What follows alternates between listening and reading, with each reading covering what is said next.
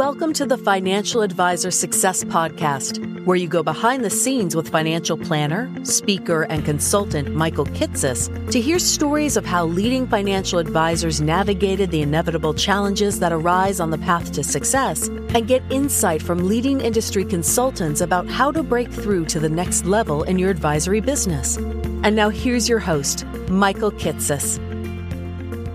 Welcome, everyone. Welcome to the 90th episode of the Financial Advisor Success Podcast. My guest on today's podcast is Julie Murphy. Julie is the founder and chief visionary officer of JMC Wealth Management, a dual-registered advisory firm in Chicago with a team of 7 that serves more than 200 active clients with $200 million of AUM, on top of generating nearly $300,000 a year in recurring financial planning fees.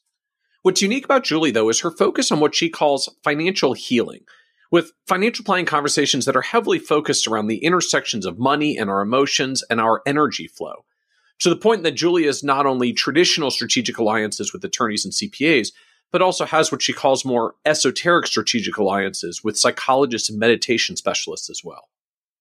In this episode, we talk about how Julie has structured her unique advisory firm practice with a combination of quarterly retainer fees that clients pay for ongoing financial planning, separate implementation revenue that clients pay to have their portfolios managed as well, Julie's 3-meeting planning process and how she charges for each, and the software tools that Julie uses to implement her process. We also talk about how she's been able to generate a steady flow of new clients, how Julie authored a book to establish and demonstrate her expertise, the way that she separated her writing activities into an outside business activity to manage the compliance concerns, the way she built up 50,000 followers on Facebook and the kinds of posts that she's found to be most successful, and how Julie was able to accelerate her success and growth by doing what she calls letting her freak flag fly, by simply being her authentic self and allowing clients who are interested in what she has to offer to be drawn to her rather than trying to advertise out to them. Because in the end, most advisors attract and develop best rapport with clients who are a reflection of themselves anyways.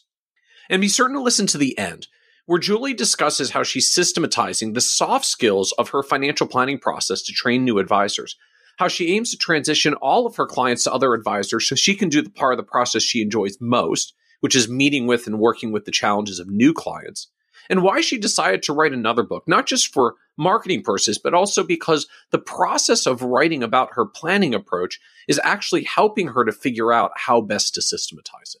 And so with that introduction, I hope you enjoyed this episode of the Financial Advisor Success Podcast with Julie Murphy.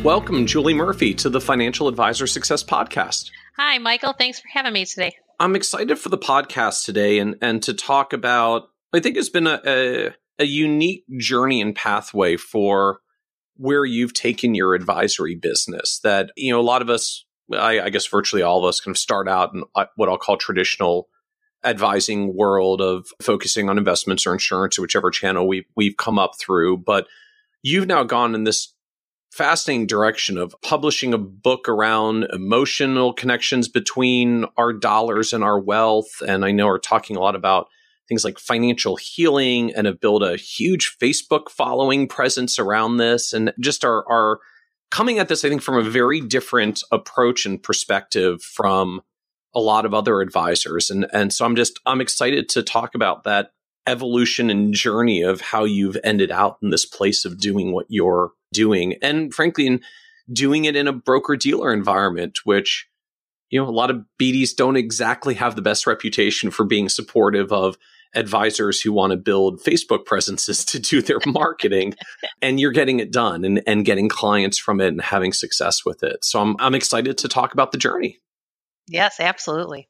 So as a starting point to kick off, just tell us a little bit about your advisory firm as it exists today so we can get oriented and just who are you and what do you do as it exists today? Absolutely. So we're located in the West Loop of Chicago. So it's just the west side of the city.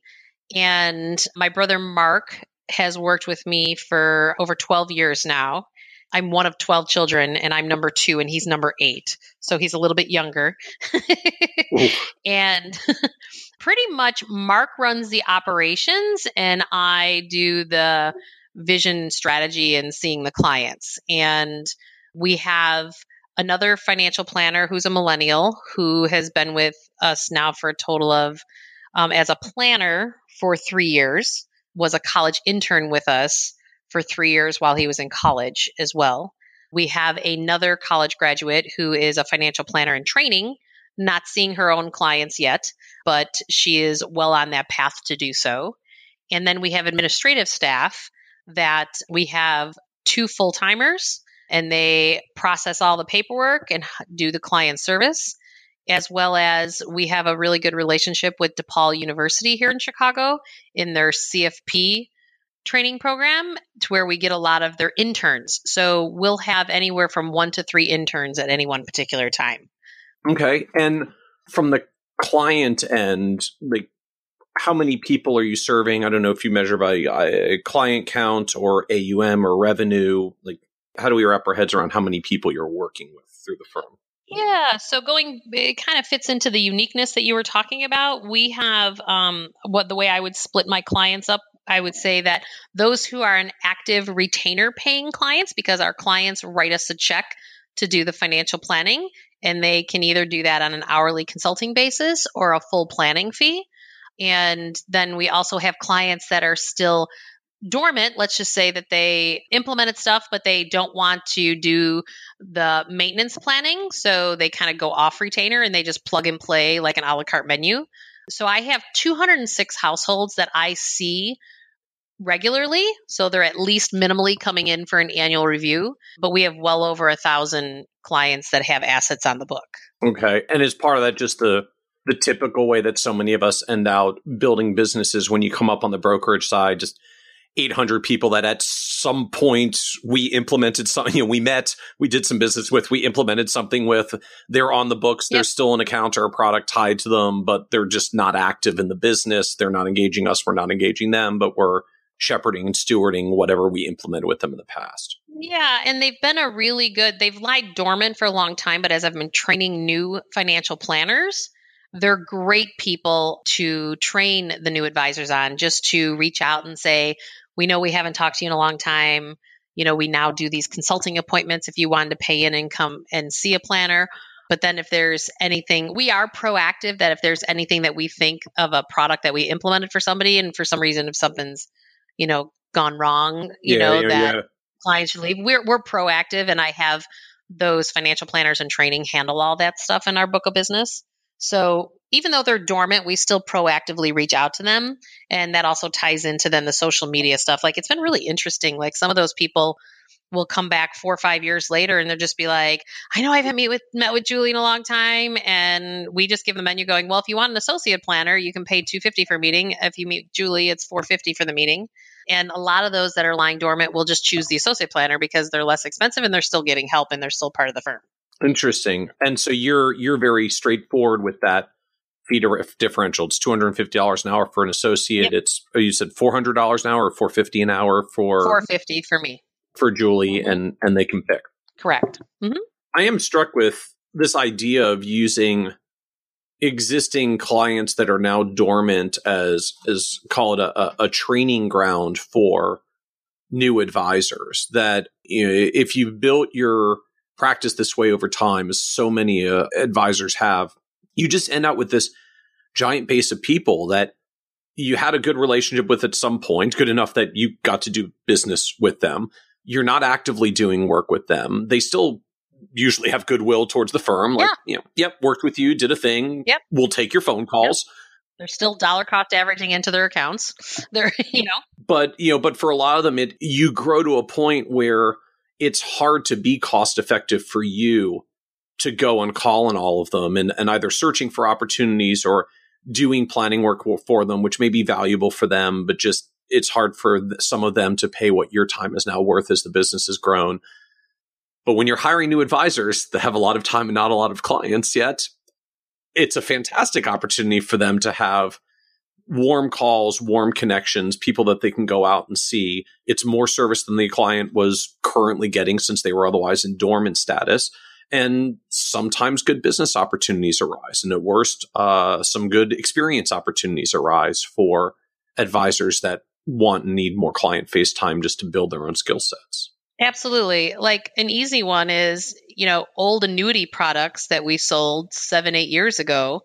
there are still people in our book that have them, and there's newer ones that are just more cost effective.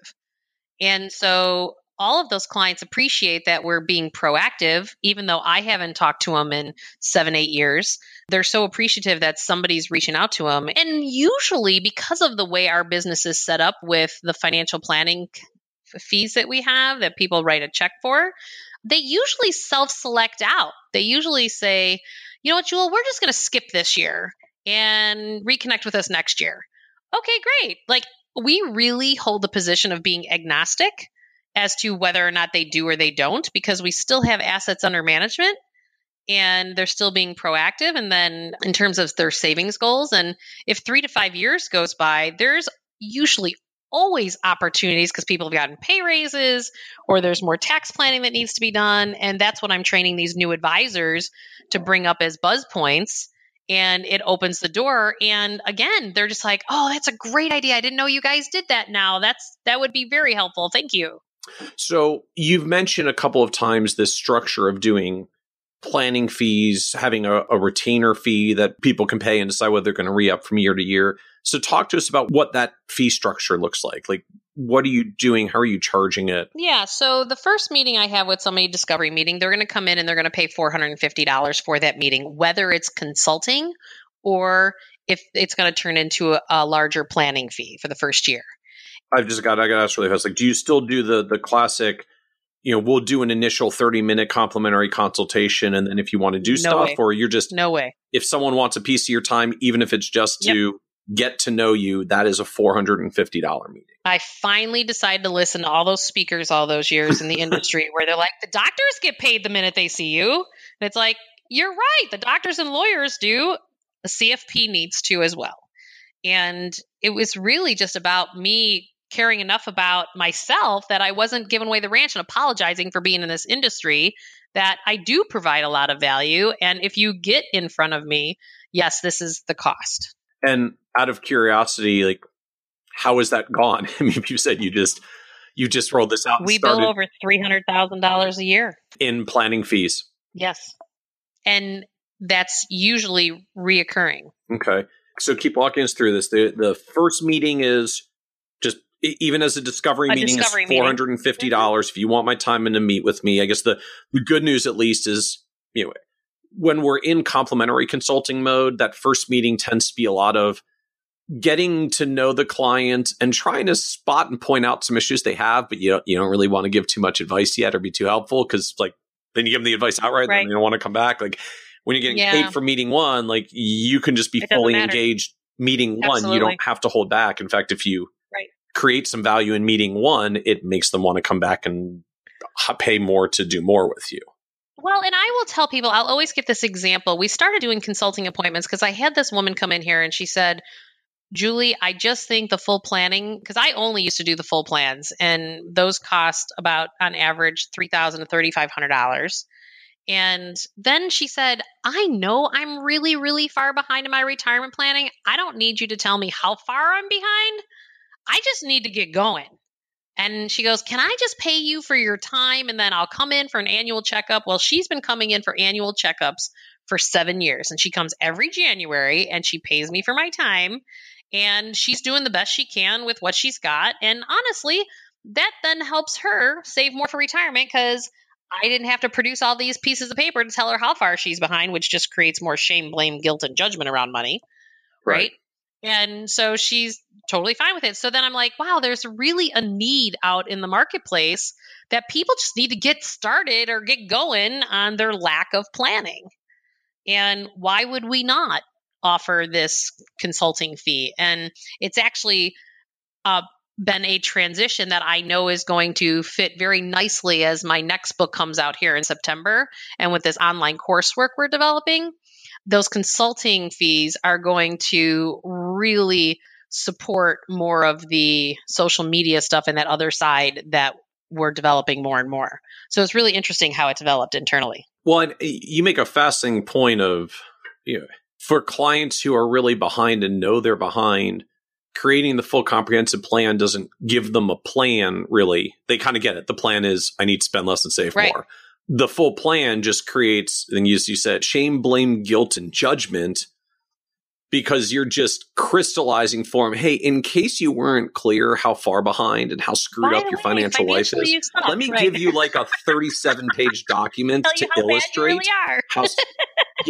how screwed up you are, which at some point, I mean, I get it. Like I think we have a tendency to do some of that because we're trying to motivate people to action. Like you got to do something different than what you're doing. Let me show you how far off track you are and how much better on track you could be. You know, if I helped you and you took my advice and you changed the trajectory.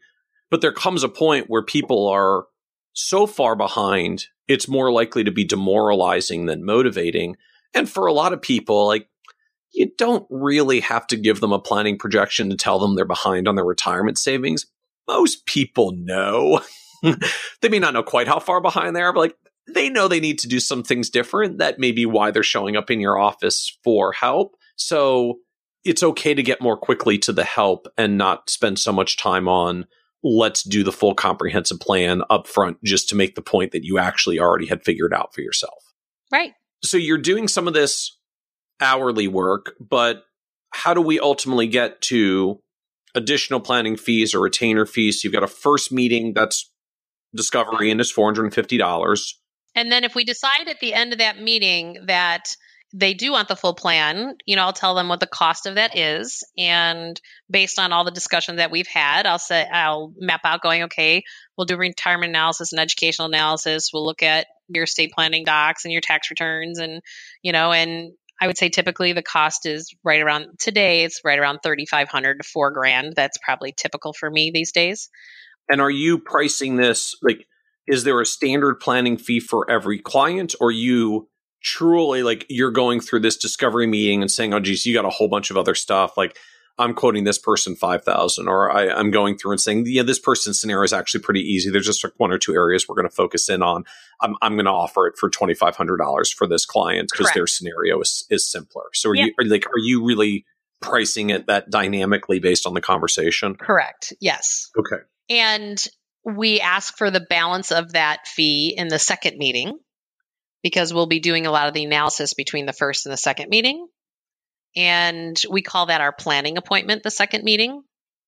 The third meeting, and this all happens within 60 to 90 days, we call it the implementation meeting. And that's when, because part of the plan is we will give them an action plan of things to consider, but it's covering things that we can help them with internally. And it's also things that we expect them to do outside, like update your legal documents, you know, have these conversations with your CPA, because this is what we're seeing, get online savings accounts because most people don't have them and they pay higher interest, but here would be the 3 we recommend, and so forth and so on. And some of the action plan, I will have referrals to some of my, what I like to call my esoteric strategic alliances that help people on the emotional side, because what I've learned in the work that I've done with Deepak Chopra through the years is that we either work things out or we act them out. And we typically do that through our money or through our health. And so if people are fiscally fine, typically it's starting to show up in their health when they're not processing buried emotions from the life that they lived up to this point, whether it's, you know, we talk a lot in our world about retirement planning and how many, you know, the statistics are off the charts, you know, within 3 to 5 years of retirement, people die and, or have a major illness. And I've come to learn in working with Deepak on the health side that if they've got a couple $1 million and financially they've been really good and they've saved, I am talking to them about, well, if you don't find your compelling reason to live post-retirement and be happy, guess what? Disease is going to develop in your body and this money's not going to be worth anything. And so if I start to see some of those patterns with people, I'll refer them to some experts that can help them in that processing that I've developed through the years. Who do you refer them to? Like, are you literally referring clients out to psychologists to saying, you got some issues here you got to work on? Yeah. And I would say that, so a lot has to do with energy work. So it's a psychologist that would make sure that they tap into their subconscious mind, because 92% of our response to the external world comes from our subconscious mind, not our conscious mind. And so a lot of times you have to have a professional that works in that aspect. And psychologists do that, but Harvard scientists have now proven that something that could take you 10 years with a traditional therapist, if you have somebody that does some of the energy work along with the therapy, you can get things done that would have taken 10 years in like 30 seconds. And I believe that this is the cutting edge in the psychotherapy section because I've seen quantum leaps with clients that have been absolutely amazing. And I've also used it in my own life. Many people are familiar with like Reiki or tapping.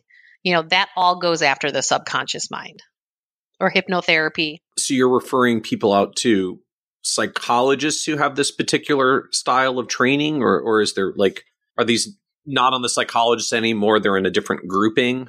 No, some of them are psychologists. The psychologists typically will use tapping. That's a very common one that psychotherapists. I'm not familiar with tapping.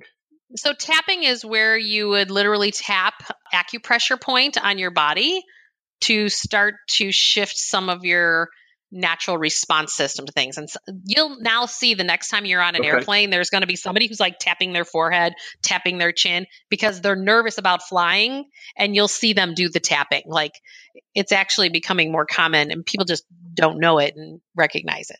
Okay. So I'm just trying to imagine this from the client perspective. Like I came to you because I'm, concerned I'm not saving enough for retirement.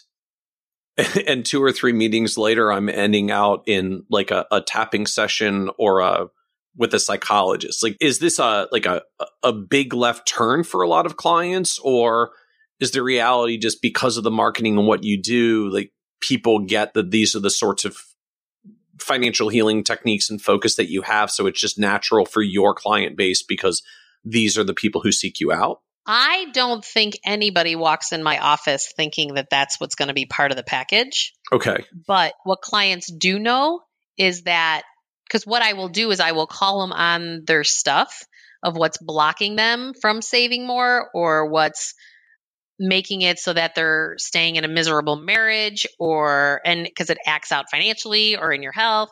Because I'll talk about all aspects of your life, your financial life, your personal life, work life, and family life, and dig down into these questions that I actually, in my new book coming out called Awaken Your Wealth, I've actually spent a lot of time digging into like what's every possible question in those 4 areas of a person's life that one could possibly ask themselves. And because after 23 years of doing this, there's patterns that start repeating themselves. And what I find is that most people, they have the desire that they want to be fiscally sound. They have the desire to be in happy marriages and jobs that they love. They just don't know how to get themselves out of a lifestyle because they pigeonholed themselves based on the cash that's coming in the door from their paycheck, and they've forgotten to be happy. And so many people, like particularly men, they have sold their soul to provide for their families, and they've forgotten about themselves. And in my first book, I talk about how 50% of my male clients between 55 and 65 develop cancer around their hip area, whether it was colon cancer or prostate cancer. And I started looking, going, well, what the heck? That's a pretty high percentage. Why is this happening? And then I was working with Deepak Chopra, and he said, a cancer cell develops because of a lack of sense of purpose. And I'm like, how did these guys lose their sense of purpose? Because they all wound up with cancer.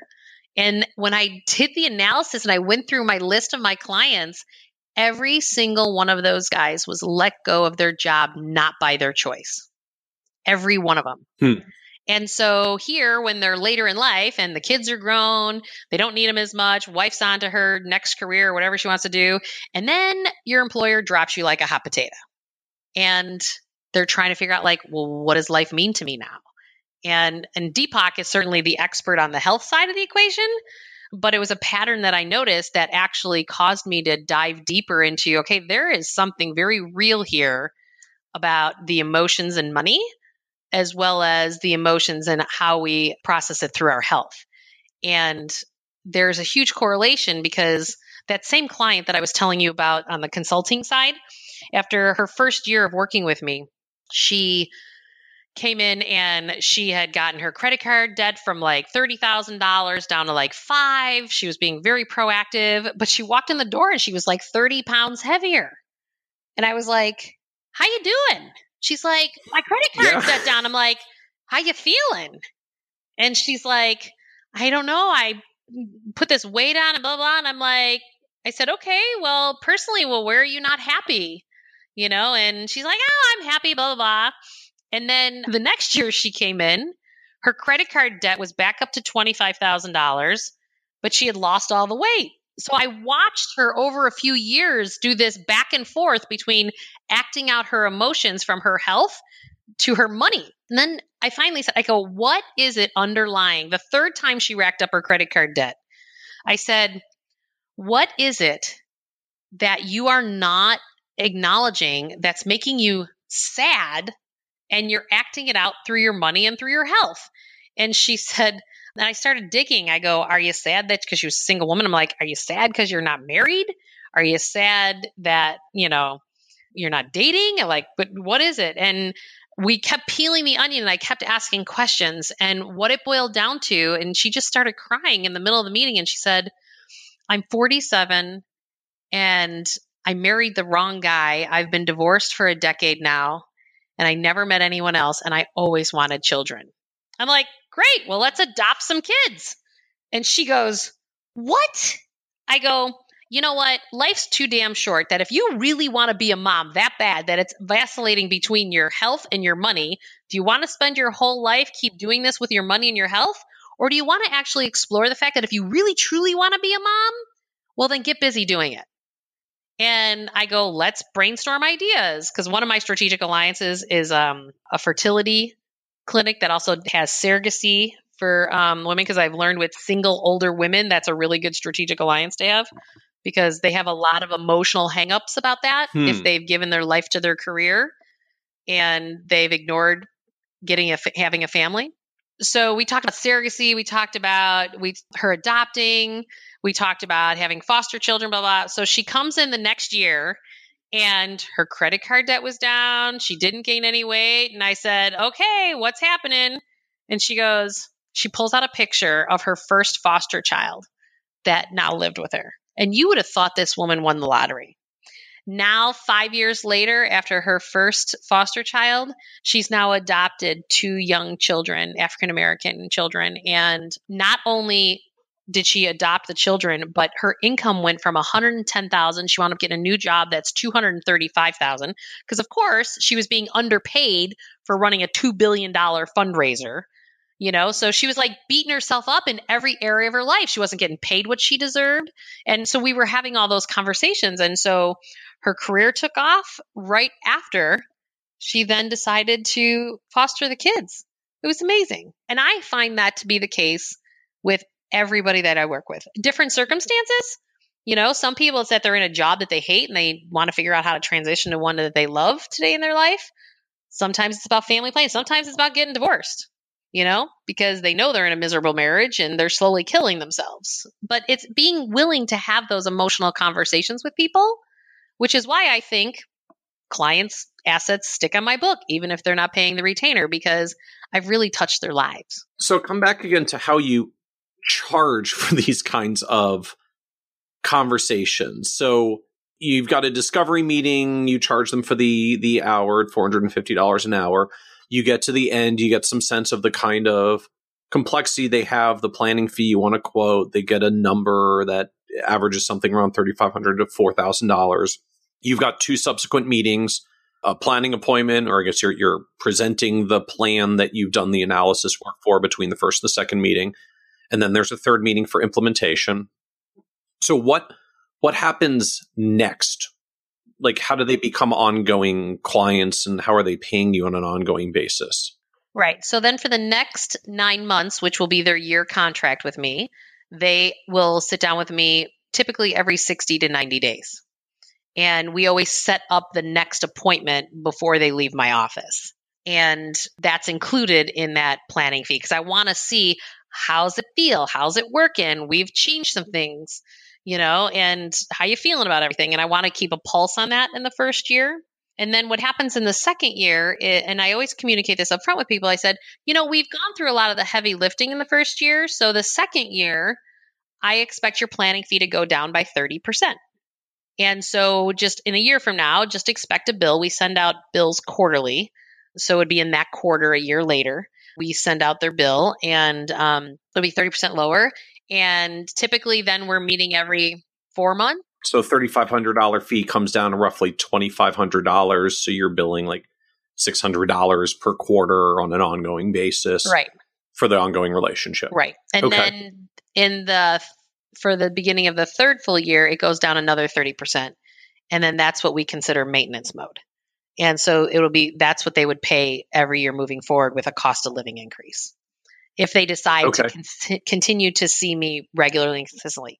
And then some people fall off and decide to just do consulting appointments, and some people stay on. I've had people on that system for, 15 years, and then they're still just paying the maintenance retainer. So I'm just trying to sort of think through rough math here. I'm like $3,500 in year one.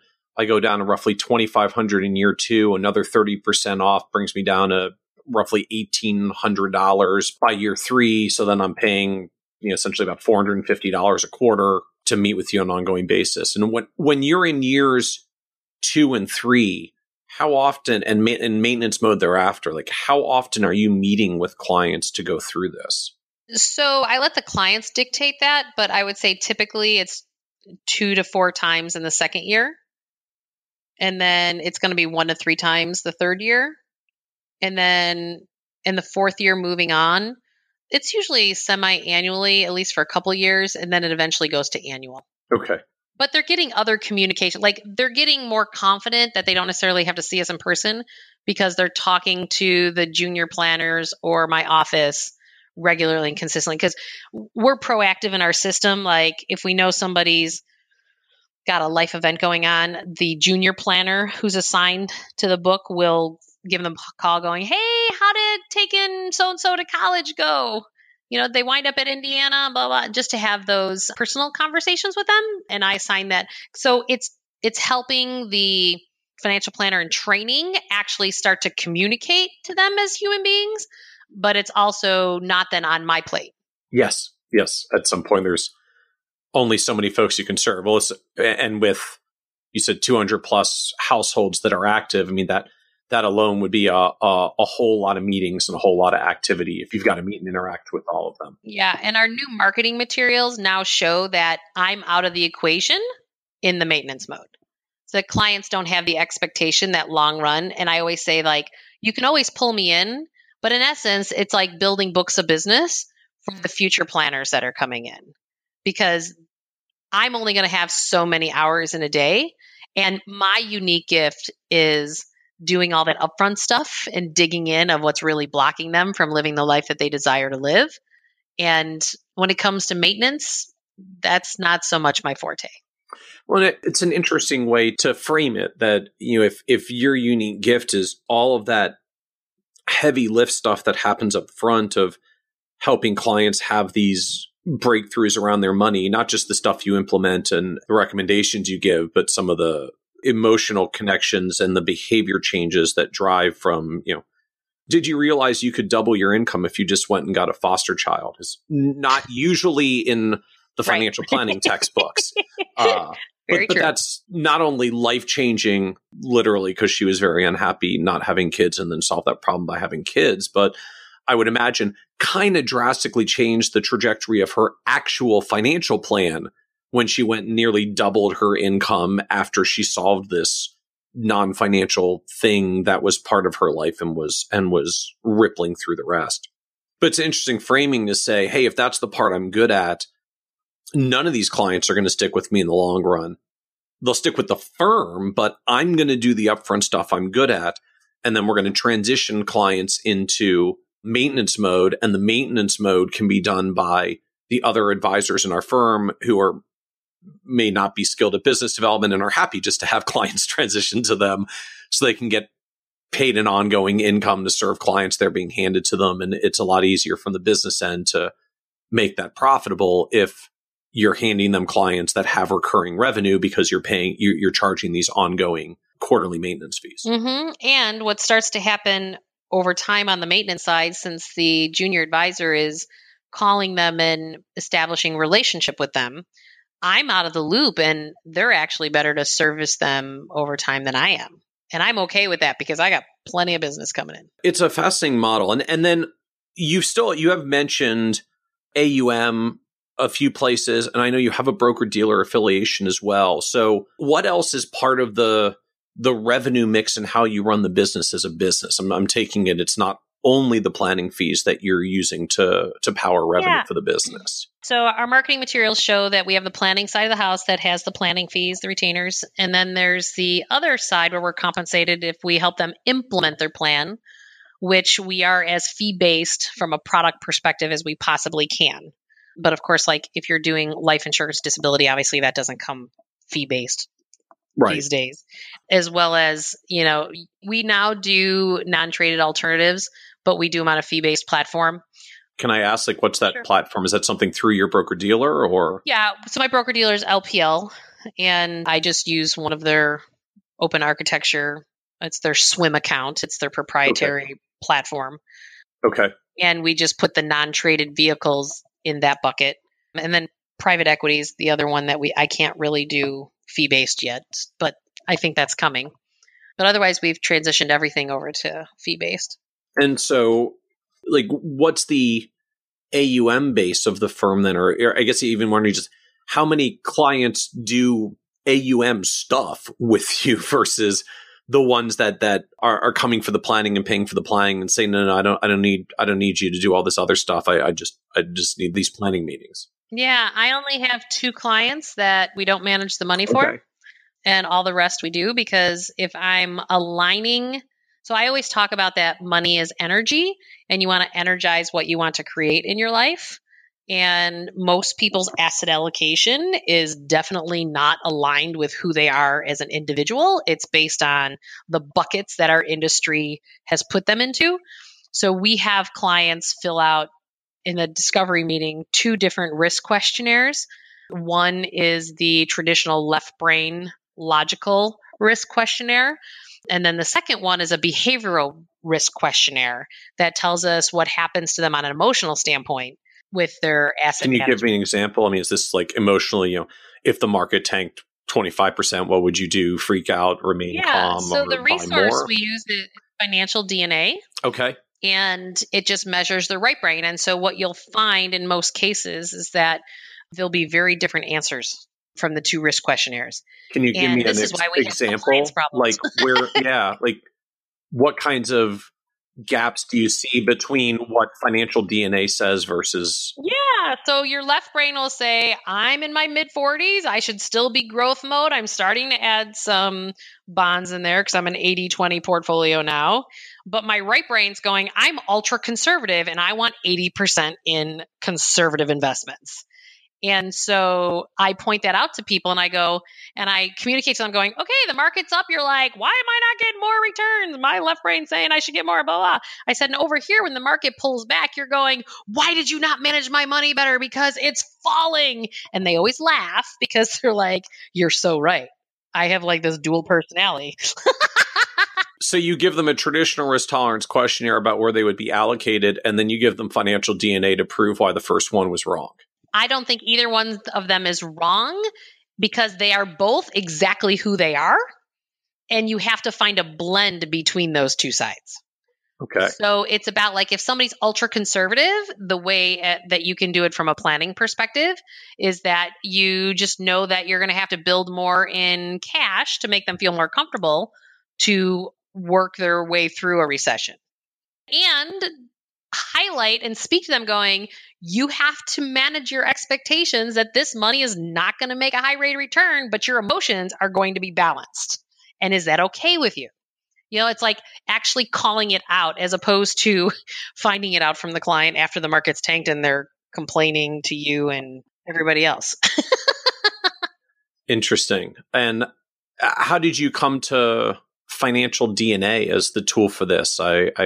I know they've been around for a while and Humacy's been doing his thing for a long time, but. Yeah. So my third-party platform that I use for fee-based asset management is AssetMark out in San Francisco in the Bay Area. And they had brought Hugh in. I was on their field advisory board years ago, and they had brought Hugh in. And as I started to go through it, and I had my staff do it.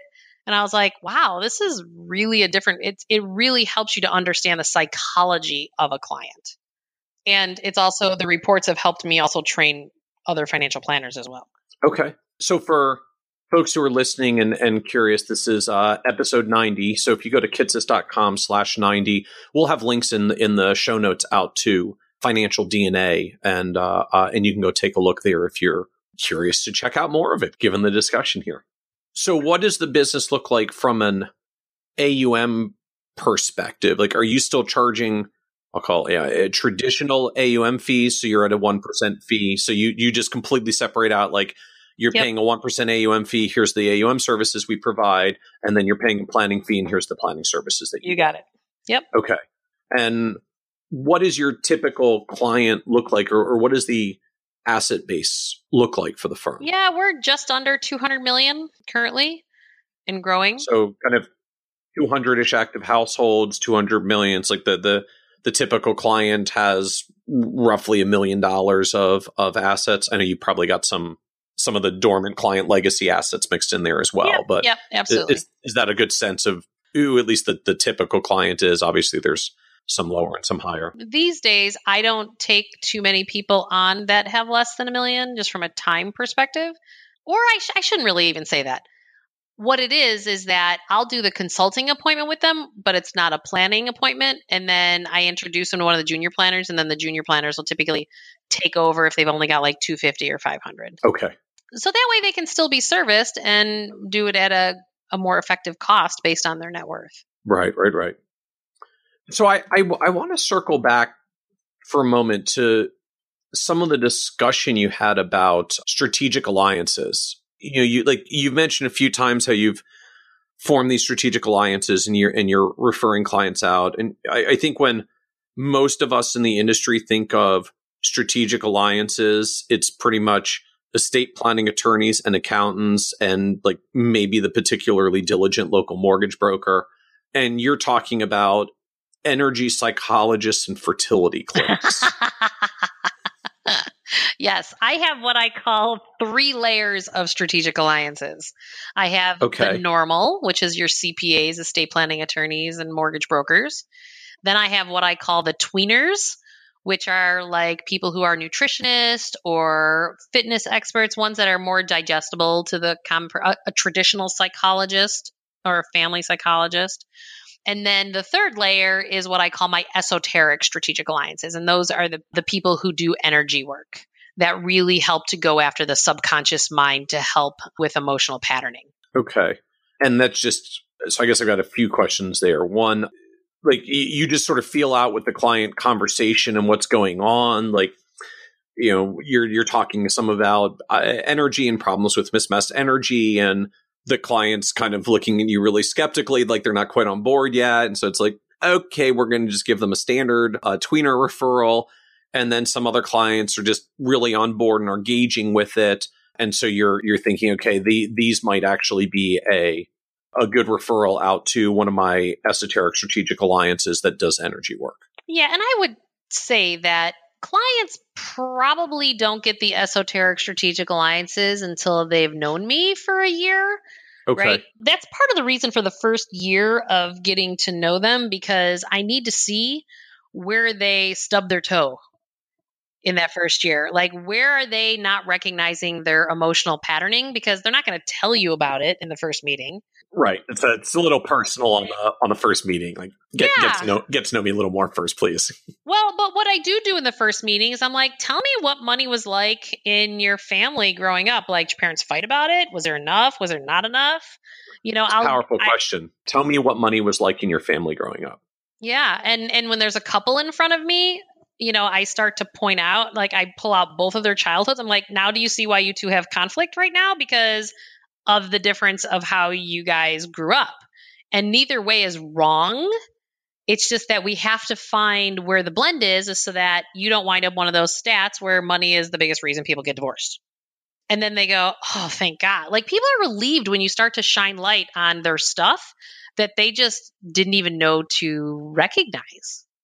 And depending on, people like I'll also ask, like, what do you love to do? Like, if they're telling me they do yoga and they, go to other things that they would be exposed to energy work, I know I can go there faster because they've been exposed to it.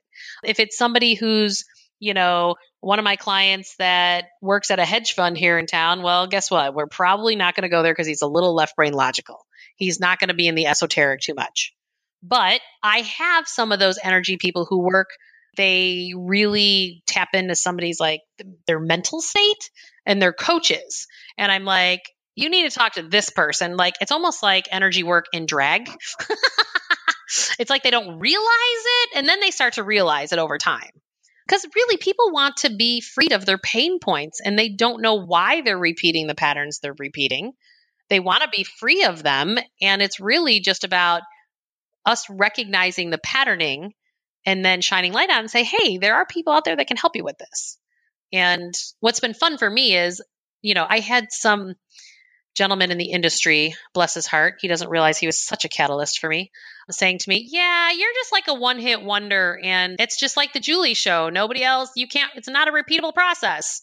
And I have 2 financial planners now that sound like me on a regular basis, and we've made it a repeatable process. And that is so fun for me because there's a lot of people that need this help. So what was it like transitioning this stuff that's in your head? And obviously you're very passionate about it and you figured out how to talk about it. Like, how do you transition something like this to be a repeatable process with other advisors in the firm? Yeah, that was the whole process of writing my book that's coming out next month.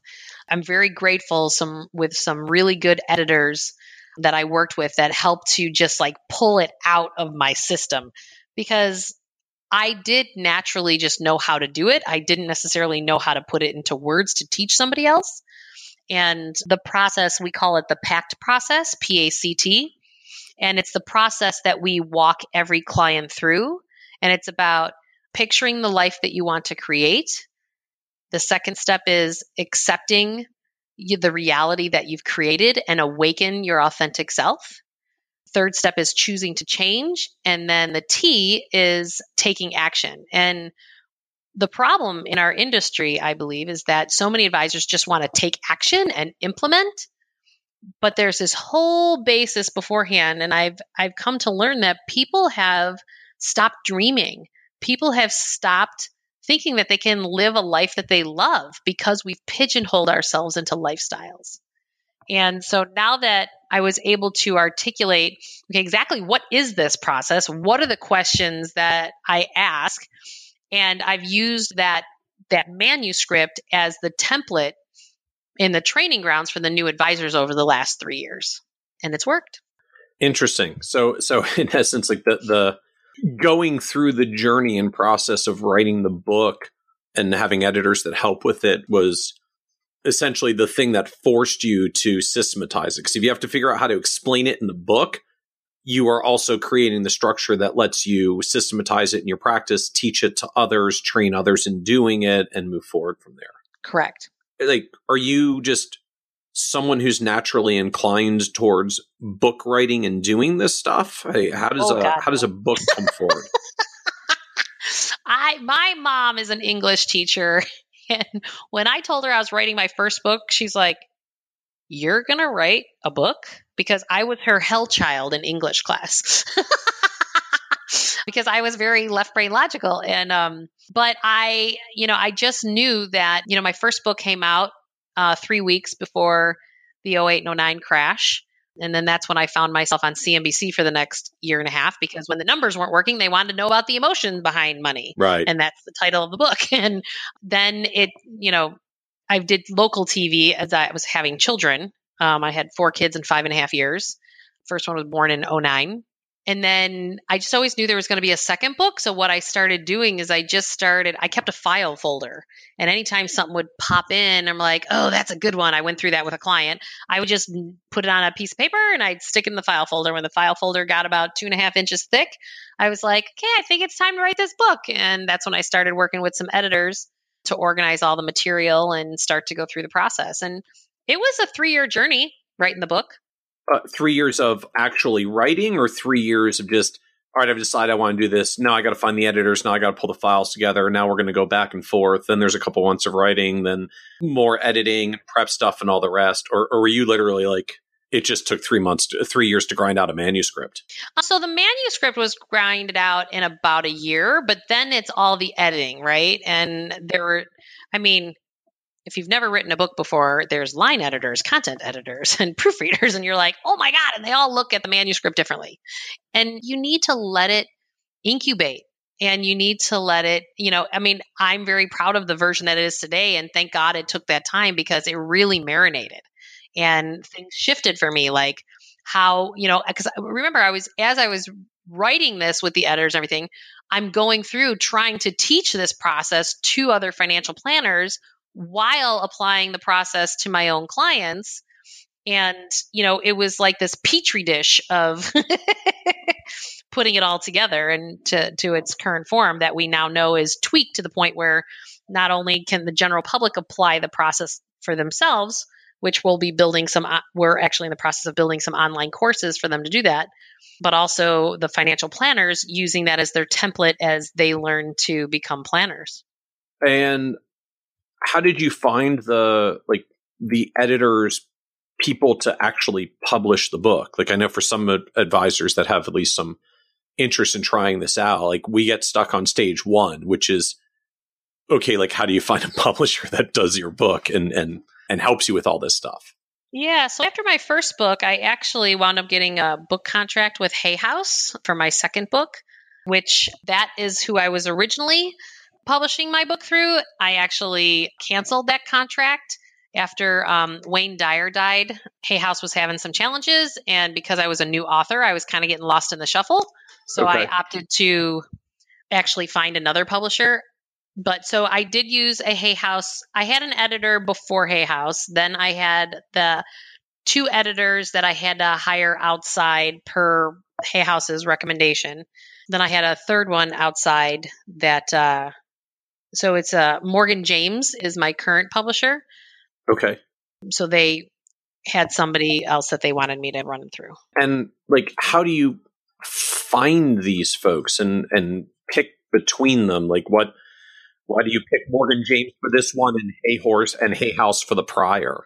Yeah. So a really good resource out there for editing, there's a vendor out there called Business Ghost that I actually heard them speak at one of our industry conferences.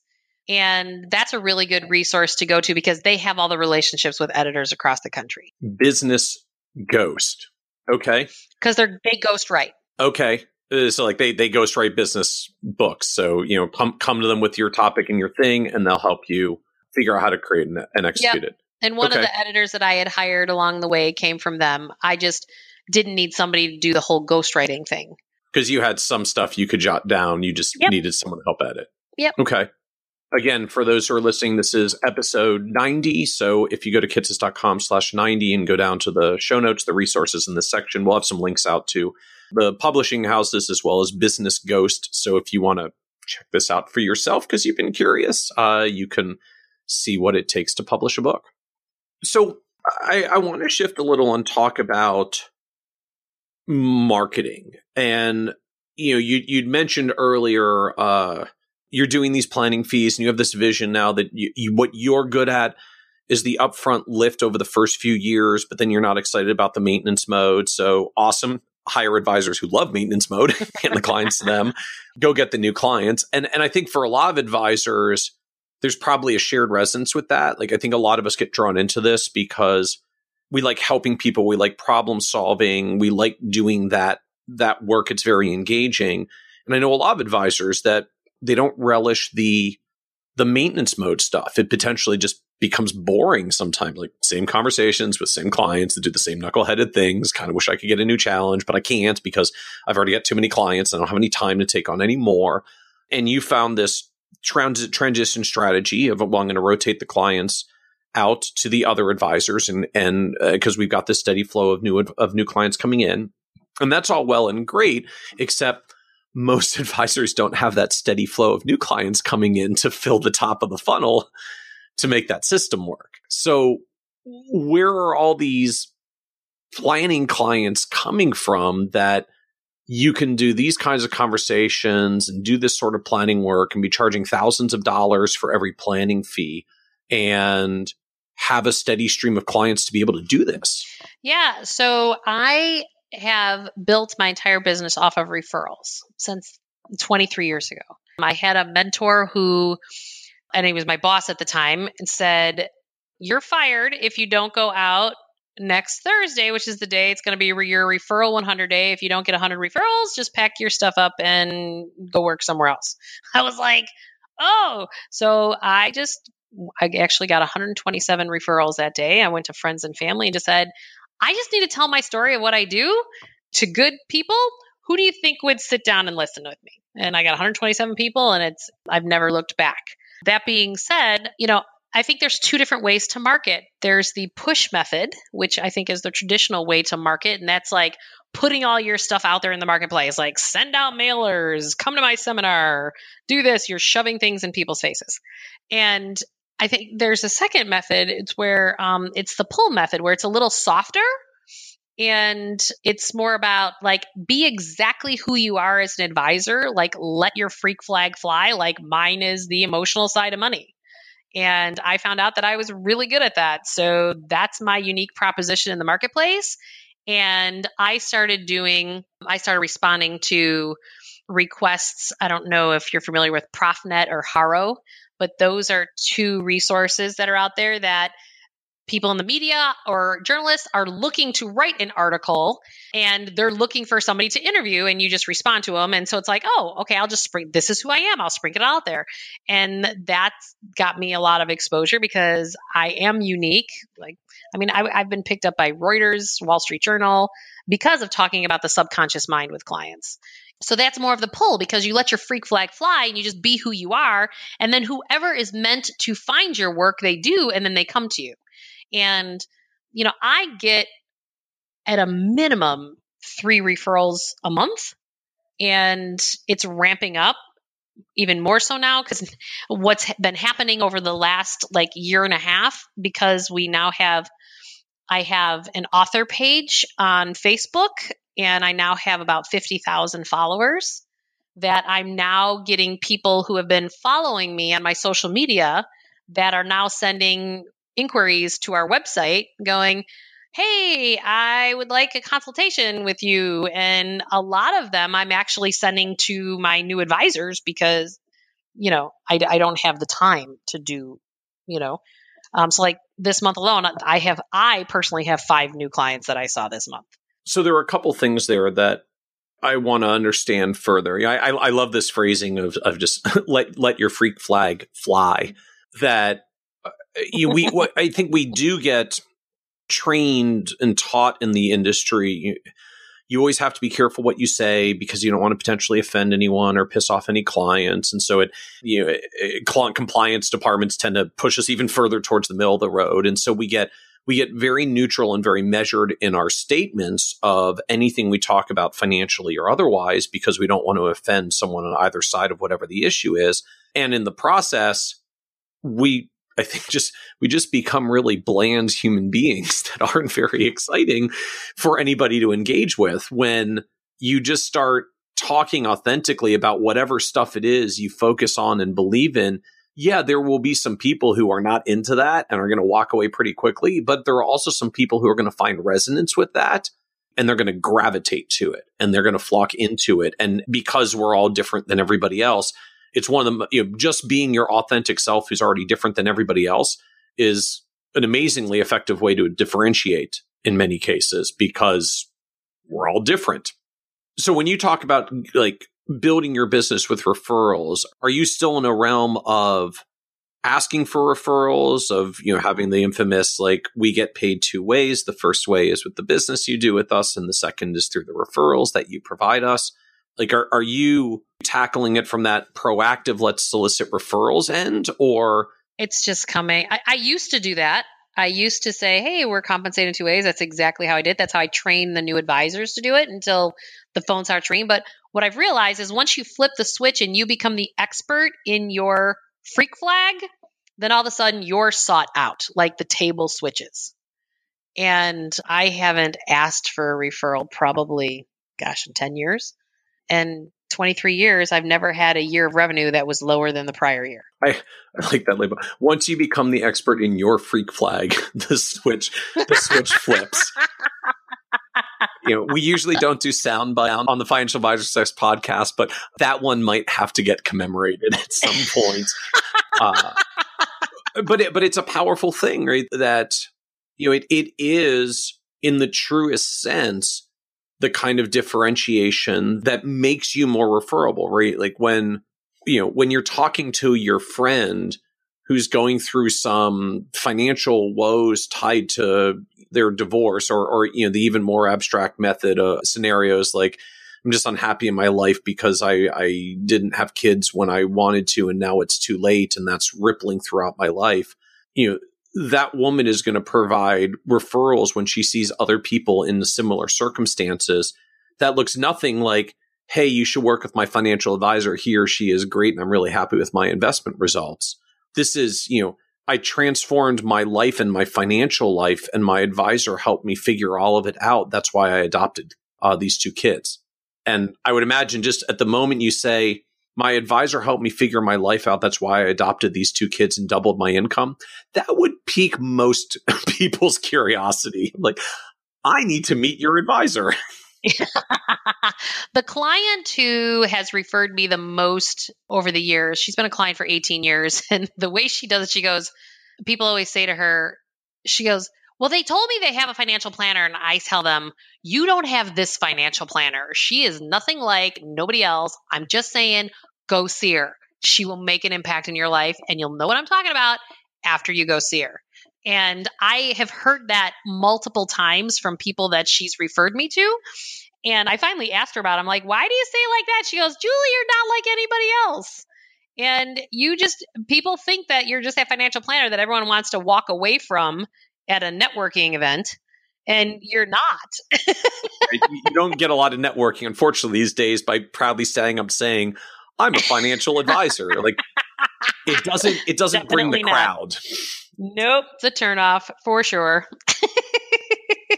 So talk to us about Facebook page and 50,000 followers and social media followers who are now interested in the website. I mean, I'm curious both for just like, how do you get that many followers? What are you doing that's making people show up? And how the heck do you do this when you work for a broker dealer who, unfortunately, not to bash any broker dealer in particular, most of them do not have the best track record or perception of being supportive of advisors doing social media marketing. So how did this Facebook page come about and evolve? Well, so I will give, back in the day when my first book came out, I was with a small broker dealer called Associated Securities out in California that was purchased in 2007 by LPL. But the compliance department at Associated Securities had recommended to me that I create an author outside business activity. And so what it did is it put the China wall up between recommending investments and being an author based on financial planning strategy. Okay. And so as long as all my writing sticks to strategy, then it's an approved outside business activity. And even LPL today has been super helpful, which I know a lot of people might not agree with that statement, but they've been helpful in the fact that they're like, Julie, if you're doing author stuff, your marketing promotion stuff needs to say author and, oh, by the way, I'm a CFP. If you're being JMC Wealth Management, hey, I'm a CFP and, oh, by the way, I'm an author. It's like one has to be in the shadow of the other depending on what I'm doing. And compliance doesn't have a problem with it then. And so how that leads to social media is that my LinkedIn is the only one that is set up to where it's the JMC Wealth Management side because that's a professional site. So this is my author Facebook page. It took me forever to get to 10,000 followers. And that happened in December of 17 when I hit 10,000. And now I'm at 50,000. And I give full credit to that. The more I stay in my lane and allow my freak flag to fly, the more followers I'm getting. And social media takes off. Like I'm getting these waves of like, oh my God, I was just at 30,000. Now I'm at 50. And I understand there's another big turning point once I hit 100. So with it'll be interesting to see. We've been testing all kinds of marketing aspects on social media to see like audiences. One of the things that I find extremely interesting is that, so we did we did this marketing test about a year ago where it's like, who has like audiences like I do? Let's check people in the health, because I always talk about your health and your wealth. So I have this one column of people, Deepak Chopra, Dr. Mark Hyman, Dr. Oz. Let's send my messages on social media to their audiences and see how many people like it. And we had really good success there. Then we tried actually like Susie Orman and Gene Chatsky and Robert Kiyosaki, and we had very little success there. I also tried the Kardashians, wanted to see, but that didn't have good conversion either. Okay. But we tested. You got to test these things. Right. We tested like 10 different categories. I tested other holistic modalities. I did Hay House authors because, I'm like, well, it's self-help. Let's see if that works. And so we've been able to tweak our audiences based on our results from that. And that all came about because the layer before that, what we did was we tested across social media types, whether it was LinkedIn, Facebook, Instagram, Pinterest, YouTube. We wanted to see like Twitter, who responded the best to our messages. And it was interesting. The reason Facebook has taken off is I think the emotional side resonates more with more women, and more women in my target age bracket are on Facebook. And YouTube is our second runner up, and then Twitter's after that.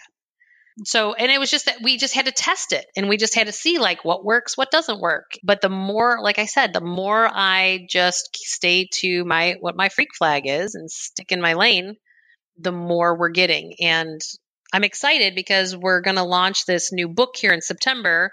And then in October, we have online courses that I've developed.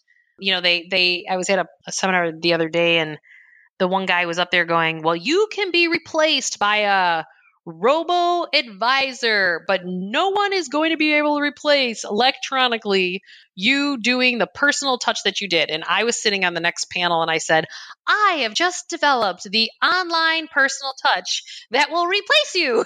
I said, so don't think it's not coming, because I'm working with a TV producer who used to work for public television. And I have spent so much time really going through every possible response I've ever heard from a client and how they respond. And this is a highly interactive online course that if you press this button, it's going to be like, come on, that's not true. And it's me and my voice doing it all. And we're going to do it with different life stages and life events in 2019. This is going to be the first general run. It'll be a 6-part course that people can take. And what's the vision for is this here's the thing for all the people I can't help? Is this a marketing channel? Like they're going to do this and then they'll say, oh, this is awesome, I want more, and hire you? Is this a revenue model itself? Like, people are going to pay $100 or $1,000 to go through this course, and we can make a bunch of dollars from the course for the people who don't want to hire us in full. Like what's the... So I'm 45, and so I've got a longer runway in the business. And with the average advisor, depending on what you look at, late 50s, early 60s, they're older, closer to retirement. We have a real issue of who's going to service all these clients. And I was like, my business model has got to scale. And it's not going to only scale by training new, younger advisors. That's not the only way. And I'm watching millennials who are like the clients, the kids' clients, or my clients' kids, sorry, my clients' kids, where they're like, I found a cheaper way. Like they're going electronically to the robos. And so we're going to align with a robo to where all the marketing stuff will be like, okay, you're ready to take action.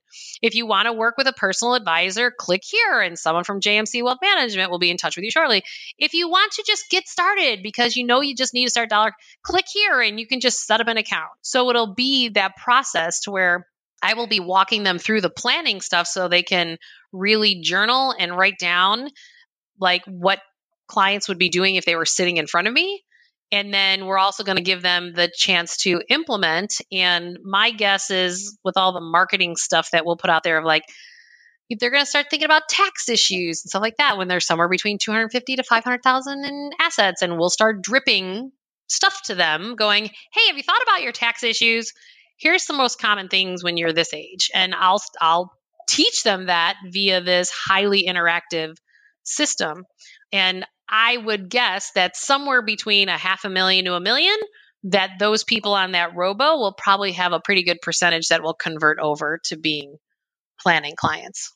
And I figured that that's my best guess right now of how this industry can scale. And that's what I'm building. And then it'll be a feeder system, because what's the hardest part of a new financial planner? There's really smart finance people out there, but they don't know how to market for anything. And that's my gift. I'm a really good marketer. So you're not necessarily envisioning that this is a course you're going to be charging dollars for. So you will as well. That there will be some that flow through to implementation, but you also just plan to charge for the course and make dollars for the course. Yeah, we've put all that pricing models and all that. We just did that. Yep. Do you have a sense as to what it's going to be? Like, I'm just curious. You've spent a lot of time looking at this. Like, what do you think people will buy an online course about their finances for when, there is a bunch of free stuff out there, if only because other people give it away free to get the implementation business? Yeah. So there will be different packaging, right? There'll be like, if you want to, so the first part is going to be 6 chapters, if you will, or courses. So you can either buy the whole thing and that'll be less expensive, where you get like a 20% discount if you do the whole thing. If you only do one component, because that's all you want.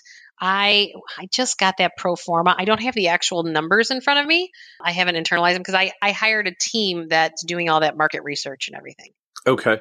And so is that how you do a lot of this? Like, I've noticed you had hired out for help in the book and you hired a team for this. Do you also, were you hiring for all these Facebook tests that you said you were doing as well? Like, you just go out and get experts to help implement these pieces? Yeah, that's not how I started.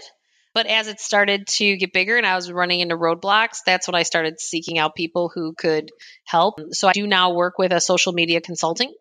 And then I brought in a gentleman who, when I knew I needed to rebrand the company because it was needed to be set up for multiple advisors, not just myself as a solo practitioner, we needed to rebrand. And so he is now that branding expert that I met actually at a conference. He is now my project manager, and he's helping to manage the TV production crew, the online marketing funnel, web guys. And we also have an instructional designer who's a professor at a university who's designing the high interactive courses. So we've put a team together now who's handling the components to launch the Awaken Your Wealth book as well as the online courses. Okay.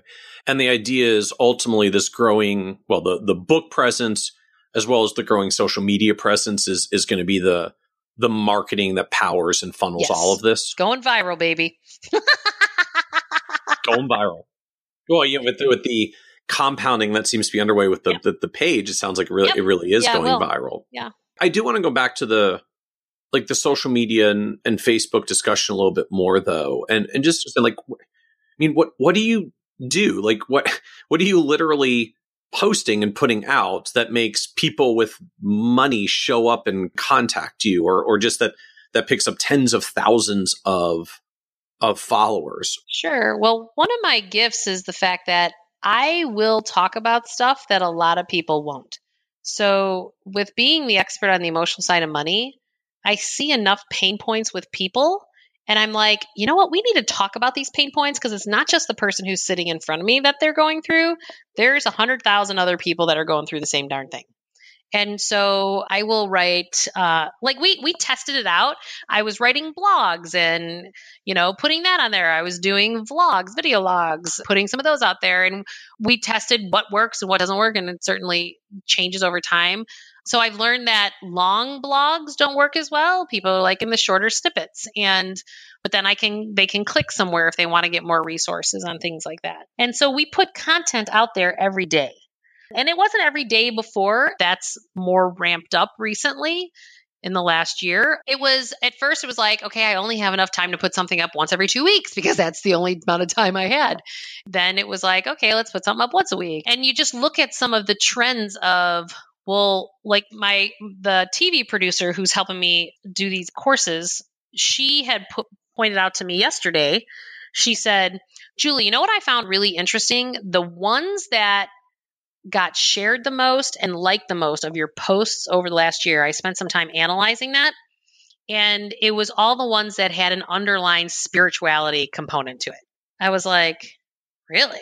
And it has to do like with the energy stuff, and, just saying, hey, I certainly don't put spirituality in people's faces, but it's about, there's an underlying thing here that how do you want to live your life? What's your soul's purpose? And get busy doing it, because that's your freak flag, right? And I'm just saying it in different ways and just seeing what resonates. And that's where I'm getting more traction, which then makes sense to me now why Susie Orman's followers, Gene Chatsky's, and Robert Kiyosaki's aren't necessarily resonating, but yet that's where I'm getting the most traction. And that's why Deepak Chopra and Dr. Mark Hyman and Dr. Oz, those are resonating. So are Hay House. And that's why the Kardashians are not resonating. It is a fascinating thing that, again, I talk about this a lot as like the biggest advisor marketing trap that, if we're not happy with the results we're getting, the amount of business we're getting, the amount of prospects we're talking to, the natural inclination is to widen the net and try to catch more people. And, I always think of it, if you imagine an actual net that you're holding in your two hands and you say, there's not enough fish hitting this net. I need to capture more fish. If you just actually grab the edges of the net and you pull the net wider, you stretch the net out and the holes get bigger. Which means more fish may swim into the net, but they're just going to swim right through the holes. Yeah. If you want to actually catch, you need to narrow the net. You need to shrink the net down so the holes are really small and no one's going to fly through, and no one's going to swim through. And then find a place to put your small net that's right in the stream where they are. And suddenly all of it hits it. I'm my favorite version of this. There's a Twitter account out there called Everything Goats. And all it is pictures of goats. There's cute little baby goats. There was one recently where the baby goats are climbing on the back of a pig and then riding a piggyback, very literally. Adorable pictures of goats. That's all they do. It's literally called Everything Goats. And it sounds ridiculous. They have 300,000 followers on Twitter. Because they're the goat expert. See, it goes back to the expert in your freak flag. If once a day you just find you smile a little bit more because you happen to log into Twitter and see an adorable picture of a baby goat, and that brings you enjoyment for your day, it works. And if that's what works, that's, everybody knows what they're getting when you sign up to follow Everything Goats. And as long as you enjoy your occasional cute goat picture to brighten your day, you know what you're getting. It makes it really easy for people to sign up. And they have 300,000 Twitter followers by just posting cute pictures of goats. And to me, it's the epitome of the point that when you get really focused at something and you just are really good at that thing, as you've said, like you just let your freak flag fly, whoever it is out there that likes that thing, it's amazing how quickly they gravitate to it once it's clear that you do or offer or are the thing that they want to see or follow. And sometimes people don't know why they resonate. They just know that they do. I had a client remind me, she's one of those clients that was on retainer and she decided to just do consulting appointments. And it's been 2 years since I've seen her. And she sent me an email saying, hey, I need to take some money out of my accounts. Here's the reasons why. And I just wanted to tell you that the stuff you said to me really has stuck. I have decided I'm only going to live my life with what you told me. And I'm like, oh my God, what did I tell you? You're like dialing back through all the progress. Like, what did I say in a prior meeting? I'm like reading this email going, oh God, what am I going to say? Please let this be something I meant and not a bad joke she took literally. Oh God. Right. And she goes, you told me that I should never do anything for my career that doesn't make me giggle. And she goes, I have found that I absolutely giggle being an actress. And she said, who thought being fat and overweight, because she's like 350 pounds, she's like, who would have thought that being fat and funny would be what is giving me the giggles And I'm getting jobs out here doing that. And it's the thing I was the most shameful about. And it just reminds me that even us as advisors, I realized I didn't enjoy actually the maintenance mode with people. Like I was like falling asleep practically in client meetings because it was like the mundane part of the job. Because I get excited about somebody who's really screwed up and I want to untangle their stuff, put them on the right track and, spank them on the butt and let them go, And that's what I get a kick out of. And that's what makes me giggle. And it's like, you got to do what makes you giggle or makes you laugh. It's, it's a higher energetic vibration. It makes you feel better. Then you'll have health and vitality and it won't be drudgery. Like it's time for us all to be happy. And so many of us are not. And I think there's a powerful message to that around just the idea that it's okay to not like every part of the financial planning process or the financial advisor job, just the stuff we do in the full life cycle of the client and the full span of the firm. You don't have to like all of it and you don't have to be good at all of it. Just do the parts you're good at and then build a team or hire the people or do what it takes as a business to make sure the rest of the stuff gets done that has to get done. But somewhere out there, for every advisor that just really enjoys the problem solving and diving in with new clients and then gets really bored with the maintenance mode, somewhere out there, there's an advisor who is completely terrified of meeting new people and doing all that other stuff and just wishes that they could have a comfortable ongoing relationship with a bunch of clients in maintenance mode where they just get to check in on a regular basis and it's all consistent and happens the way that they like it. And their dream job is the part you hate the most about your business. And if they live in Chicago, tell them to call me because I love that person. But you're right. It's a great compliment, right? And you find those people, it's like a good marriage in business, because your strengths are the other person's weaknesses. And that's perfect. So what does a typical week look like for you in the business at this point? It seems like you're juggling a lot between lots of new clients. You've got multiple MAF staff members to run. You're finishing a book. You're doing all this Facebook marketing, like lots of different stuff. Is there a pattern or structure for the week? And you have 4 children. And I have 4 children. So is there a pattern or structure to the week? Like, how do you just manage all this stuff? Yeah. So I've had to do some shuffling there recently. I used to not work Fridays. I followed the Dan Sullivan where you have free days and focus days. And my free day was Friday to do all my writing and my own coaching sessions and things of that nature. That has shifted a little bit post-divorce. So now Thursdays is my free day because that's the day that I have my kids. But so Monday and Tuesday and half of Wednesday, I have appointment slots. So I see 4 or 5 clients at predetermined time. So it's 9:30 because one of the things that's important to me is to drive my kids to school. It's kind of my thing. So I finally stopped giving in to clients who wanted to see me at 7:30 or 8 o'clock in the morning before they went to work. I finally said, no, I'm important too. And I said, I want to take my kids to school. And so my first appointment at 9:30, then I have an 11 o'clock.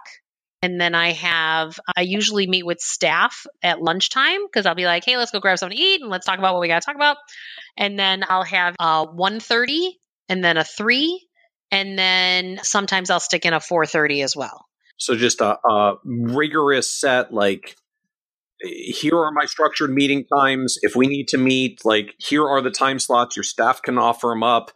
You'll do 4 or 5 meetings in a day on Mondays and Tuesdays. That's the deal. Yep. And then I do a half a day on Wednesdays because then I can pick my son up he's only 3. So I pick him up at preschool halfway through the day. So I see 2 clients in the morning on Wednesdays. Thursdays I have off, and then I have my kids every other Friday. So I work every other Friday with clients, and it's that 4 to 5 again on Fridays. So I'm still seeing the same amount of clients every week and that I was before, and it works. Right now, I'm to a point where I don't have to be in the staff meetings. My team has weekly status meetings, and we have another meeting called a case review where we go over all the clients that are coming in the following week. I am now out of that process because I've taught them everything. And so now one of the team members runs those meetings. And there's not a problem with clients and they're like, hey, can we meet a week from Thursday? And you say like, oh, sorry, I don't meet with clients on Thursdays. Yeah, I tell them, I'm like, you know what? That's my day with my kids post-divorce. And they're like, oh, okay, I get it. I'm just very honest with my clients and I put it right out there so that they can seek to understand before, they decide to crucify me. And I'm just honest going, you know what? My Michael will be in kindergarten in a year and a half. And in a year and a half, I'll go back to my old calendar schedule that I had for the last 15 years. But I took to heart what Dan Sullivan taught me years ago. And that was have your focus days and your free days. And it's like, when I'm at work, I'm at work. And when I'm at home, I'm at home. And because people always say to me, like, how are you writing books and building courses and seeing clients and raising 4 kids? And I'm like, because I don't do anything that I don't love. And I've hired everybody to do everything else, including in my household. I have a housekeeper and I have someone a nanny that'll cook and do laundry, so I've just pulled in support on both sides of the equation so that I only do what I love in all aspects of my life. So what was the low point for you in this business building and career journey? My low point. Wow, that's interesting. There were 3 big transition points that I had. And one was in 2004 when I changed broker-dealers for the first time. That was not fun. But it was my first step in letting my freak flag fly.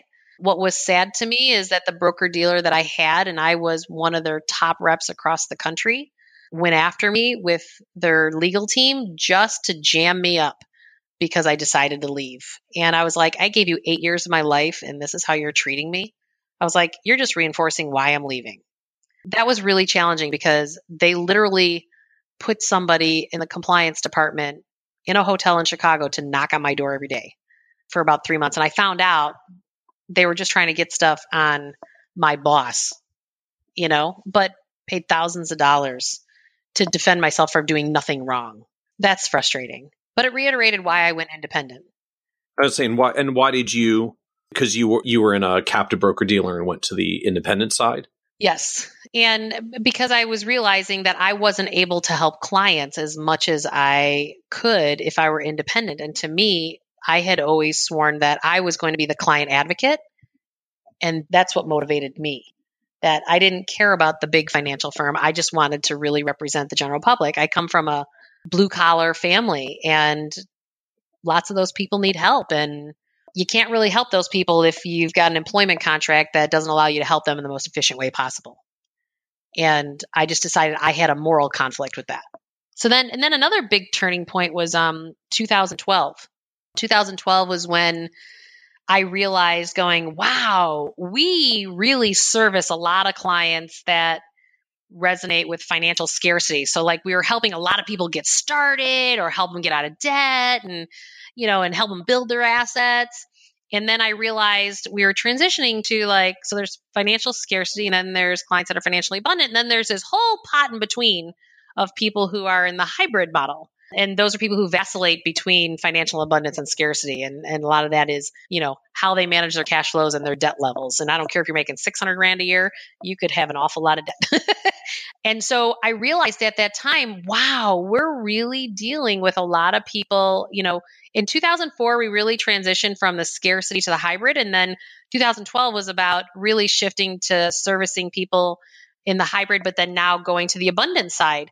And when I had the communication with my staff at the time, I had my brother Mark here and one other key pillar who worked here at that time and worked there for years. And then I had 4 other employees at the time. And I took them all out and I go, okay, I figured this out.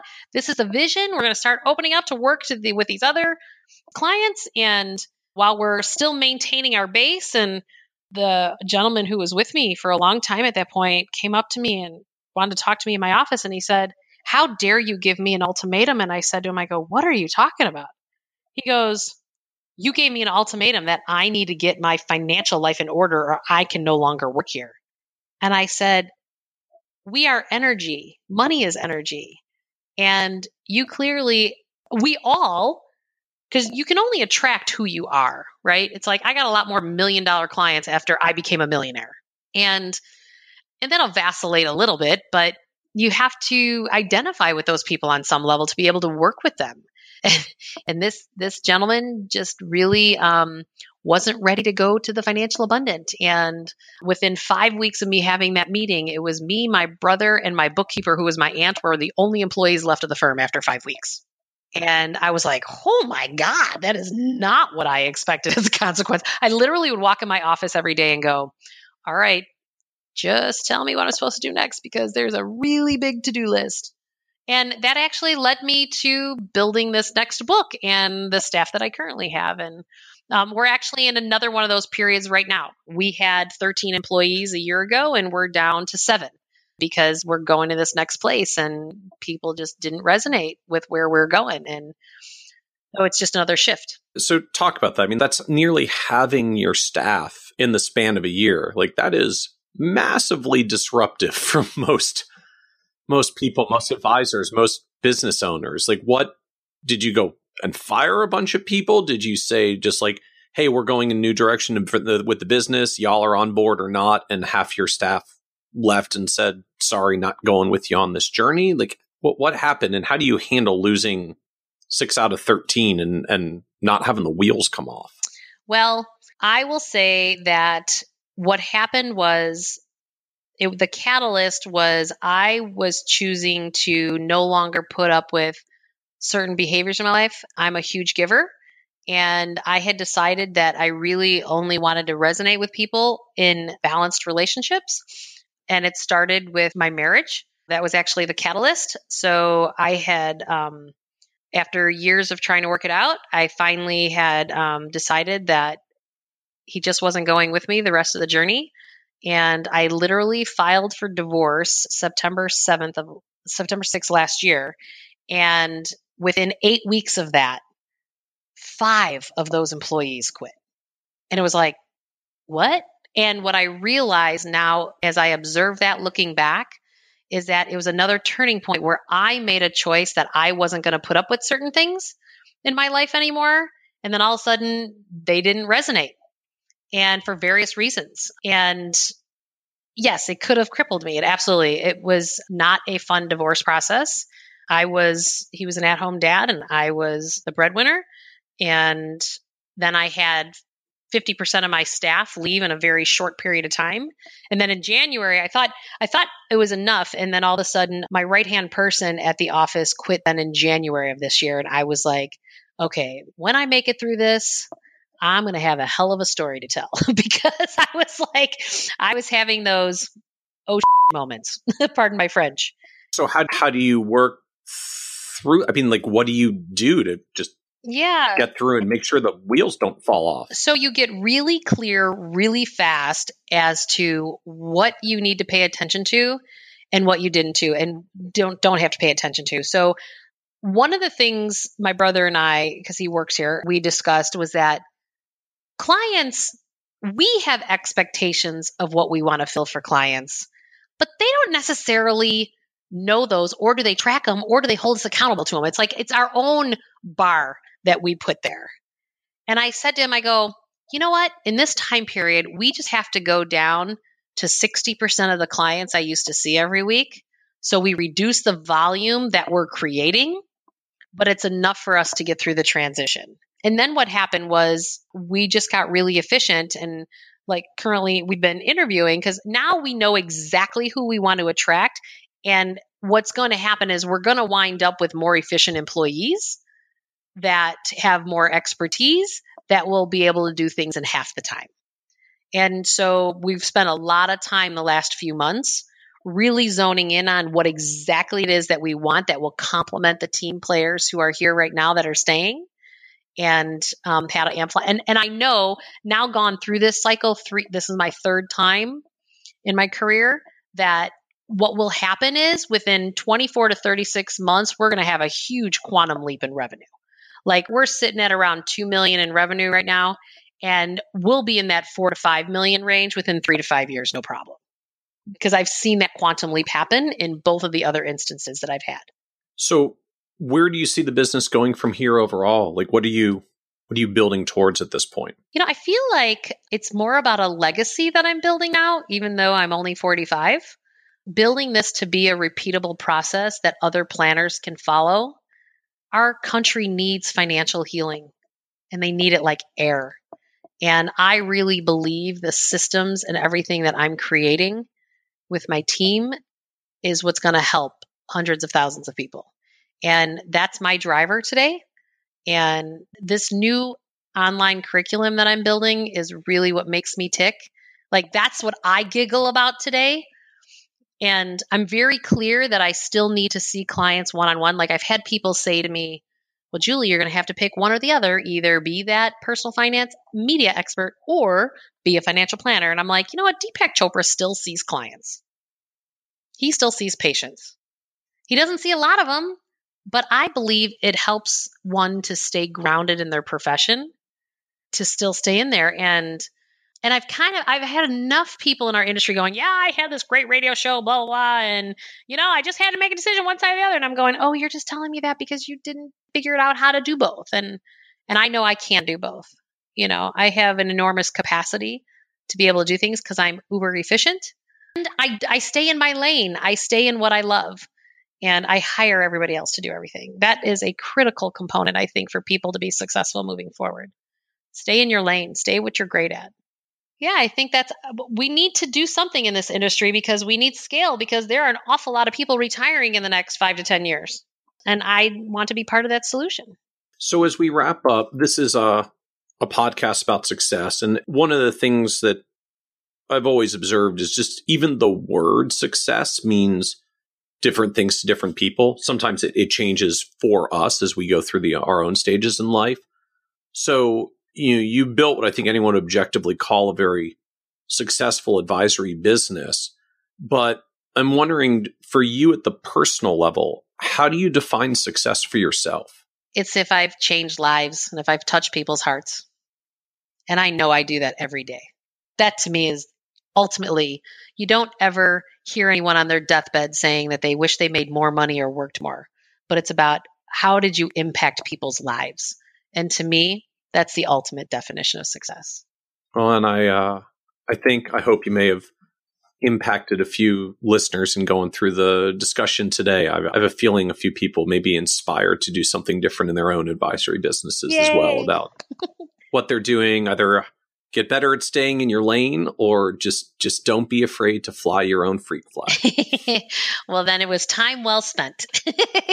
Fantastic. Well, thank you, Julie, for joining us on the Financial Advisor Success Podcast. Absolutely. Thanks for having me.